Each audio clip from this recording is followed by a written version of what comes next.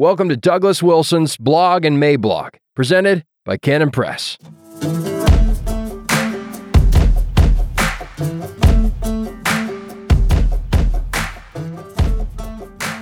The Naughty Boy of Evangelicalism, Monday, March 21st, 2022. Introduction. One of the things I learned from the late Gary North was the threefold division regarding different kinds of religion. There were, according to his taxonomy, these three: power religion, escape religion, and dominion religion. This grid can be applied to all religions, which means that it can also be applied to the evangelical subsets that exist within the broader religious realm. Evangelicals also divide up neatly into these three categories, but before we get to that, we need to survey the current state of affairs. This is because the three evangelical subsets can best be evaluated against the backdrop of the prevailing faith of our culture, which would be power monkeys. The dominant religion of our day is most emphatically a power religion. They are after control, nothing but control, and with no remainder. You, the people, are a saddled horse, and they are standing by, booted, spurred, and ready to ride. They want to control everything. They've claimed authority over how much water comes out of your shower head. They want to control whether your car will start or not. They want to be able to define any and all dissent as hate speech. No lovers of liberty here.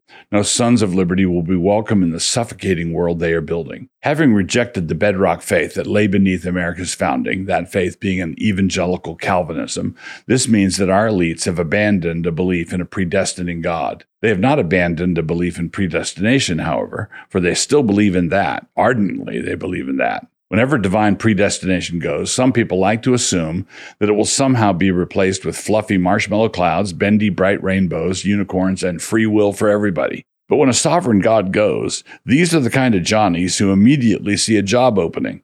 They want to replace the sovereignty of God with the sovereignty of man, and by quote-unquote man, they mean some men, and by quote-unquote some men, they mean them. I mean, they want to build smart toilets so they can monitor your poo. That way, if you've been eating way too many fatty foods, something can be done about you as a pressing social problem. Quote, that boy over on Maple Avenue needs to have his social credit score lowered. That's the backdrop. That is the current climate. And if that is the current climate, then the pressing need of the hour is a different sort of climate change. But not all evangelicals think so. Three kinds of evangelicals. So my interest in this post has to do with these three categories: power, escape, dominion, as they apply to professing evangelical believers. I divide them up this way. First, those believers who have a yen for power may be called friends of the regime. They do not make claims of control over your life directly, but they certainly want to be on the good side of those who do. They want to be fully cooperative with them, believing that helping the tyrants forge your chains should be called something like, quote-unquote, loving your neighbor. These are the pastors and elders who want to assume the very best about the latest contradictory fog bank from the CDC and who assume the very worst about the consciences of their own most faithful parishioners. Second, those believers who are keeping their head down until the rapture are seeking a way of escape. Or if dispensational theology is not their bag, this kind of person might retreat into pietism or confessionalism.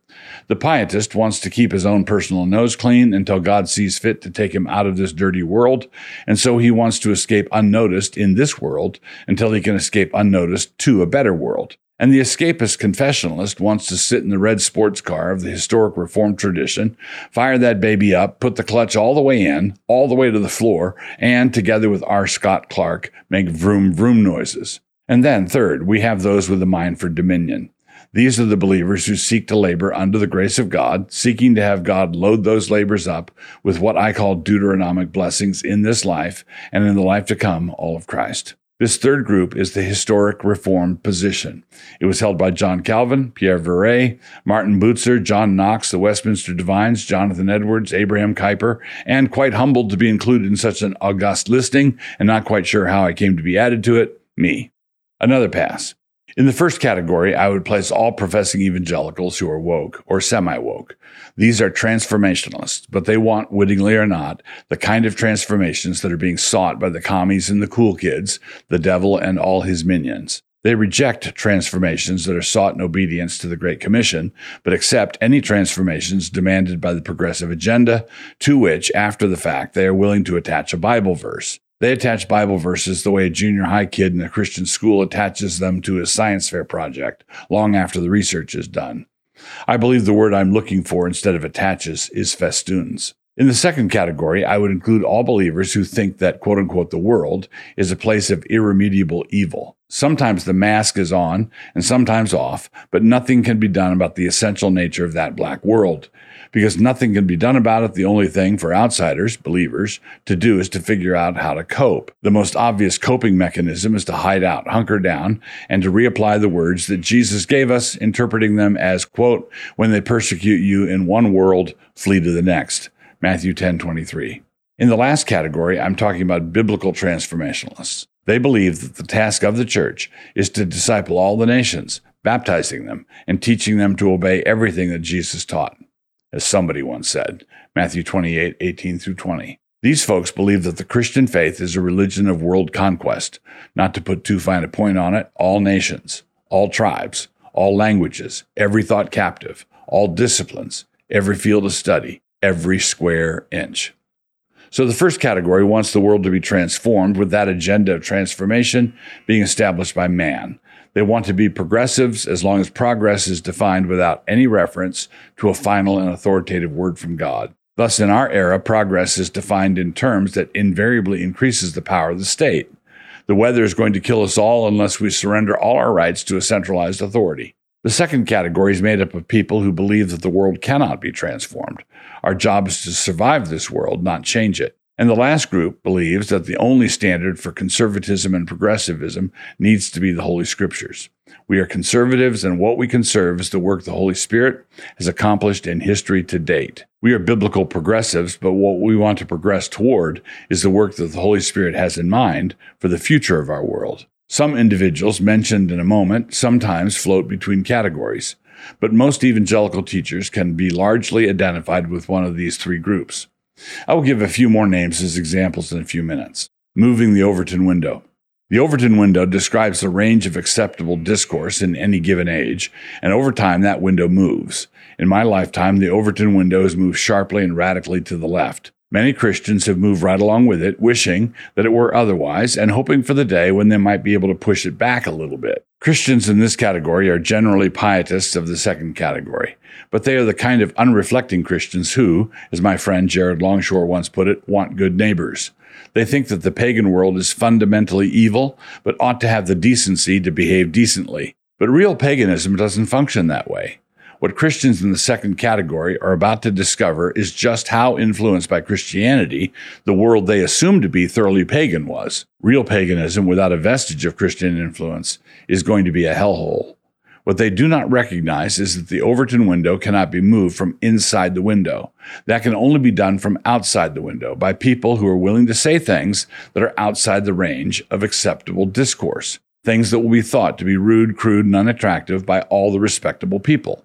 If the Overton window is to be moved back in a more sane direction, it is going to have to be done by someone very disreputable indeed. Quote, what counts as winsomeness in any community is determined by that community, not by those looking to be found winsome to them. In blue communities, partisan political preferences proved increasingly non-negotiable. Mark Devine in a must-read article for The Federalist. And thus you see the relentless logic that drives me to continue on in my thankless but assigned role as the naughty boy of evangelicalism. You may not want to do it just yet, but you can thank me later. As I type these words, I'm on an airplane flying back to the Northwest. How much will it affect my final destination if I get up out of my seat and walk southeast toward the back of the plane? Am I really going in a direction that is any different than the other passengers? This is a metaphor for what our collective evangelical leadership has been doing for the last generation or so. They've raised quite a lot of money from many evangelicals in the donor class in order to be able to fulfill their most urgent mission, which has been to walk to the back of the plane. When you get to the binary choice. What sometimes happens, either literally or in a metaphor, is that you have 17 different warlords, all of them shooting at each other. When it happens literally, what you have is a failed state.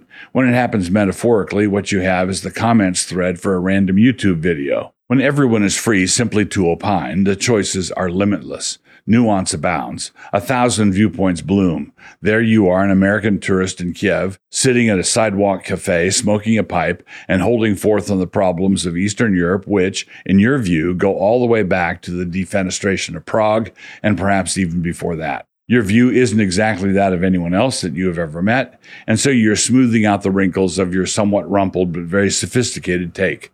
Then the Russians invade. All of a sudden, with a jolt, your world becomes binary. You have to hop into your rental car and decide which direction to drive. Do you take refuge with the Russians, or do you take refuge with the Ukrainians? You might want to take refuge with the cogent sentiments you were just now urging upon your compatriots, but those sentiments, as it turns out, hold no territory. In other words, sometimes you are overtaken by events. Decisions you didn't know you had made just show up at your front door. They barge into the living room of your heart, sit down, and put their muddy boots on your coffee table. Take another metaphor, please. The now thoroughly discredited leadership of the evangelical movement has been our Neville Chamberlain, and our last 2 years of chaos have been Hitler's invasion of Poland. I speak in a dark parable. But the coming leadership of evangelicalism will need to be Churchillian, or we perish. As representing our Neville, I'm speaking of the Tim Kellers and the Russell Moores. There's no need to describe them as wanting the commies to win, as some on the hard right do, but it is certainly the case that they have wanted to be winsome to the commies, and at some point they decided it would be all right to let the commies define what that winsomeness needed to look like. Such men do not believe themselves to be appeasers. They believe they are just being winsome, and they believe that winsomeness can stop or move the Overton window from within that window. But it cannot. That thing is on wheels. But it is never a good idea to let commies define anything. The people moving that window toward totalitarianism have already budgeted for the presence of winsome Christians. They are already factored in. The lines between these groups are not watertight, and some people float between them. Some folks are doctrinally in the second group, but for various reasons make forays or sorties into the world of the third group, like John Piper on life issues or John MacArthur on religious liberty issues. And Al Mohler teaches from the vantage of the third group, but whoever holds sway over hiring and firing at the seminary is in thrall to the first group. One of the great humiliations in all this can be seen in how the Reformed, who should have been in the forefront of cultural leadership in all of this, have abdicated in so many ways. Our doctrinal and historical heritage is all about this kind of thing, and yet our soi-disant generals have not touched the basic issues with a barge pole. And this was not because there was no one around who was able to speak to these issues. There have been. But the big EVA gatekeepers successfully blocked them and kept their shiny events respectable. In the great big conference called evangelicalism, the men who were actually addressing such things capably were relegated to the workshops in the back halls of the convention center. Men like C.R. Wiley, George Grant, Kevin Swanson, Rod Martin, Tom Askell, Andrew Sandlin, Peter Jones, and a number of others. They were successfully kept well away from the plenaries and the big microphones. Rod Dreher provides good diagnosis like he's in the third group, but his lack of a solid eschatology puts him functionally in the second group. But Kevin DeYoung is still in a position to do a lot of good. A torrent of content. Around this time, a critic will stand up and say something like, "I see what you're doing with all this, Wilson. You are positioning yourself to be hailed as the next great leader for our time. You want to be barred, holding the fatal arrow as the dragon Smaug circles overhead. You read too much." No, not really. The leader we all need, our obscure monk from Wittenberg, will usher in a lot of surprises all around, and I assume we will be as surprised as anybody. But I will say this much. When the moment of crisis comes, as I believe it actually has, we want to be in the thick of it. This is why you have seen and will continue to see a torrent of content coming out of Moscow. Evangelicals have a lot of catching up to do, and given how we've let the clock run down, the whole thing will have to now be done as a crash course. And here in Moscow, we do have a leg up in one sense. Our endeavors have not been a crash course. We've been working on all of these issues for decades now. So learn from what Logos School has done. Learn from what New St. Andrews has done. Learn from what Canon Press has done. Learn from what Christ Church has done. Stop burning daylight, man.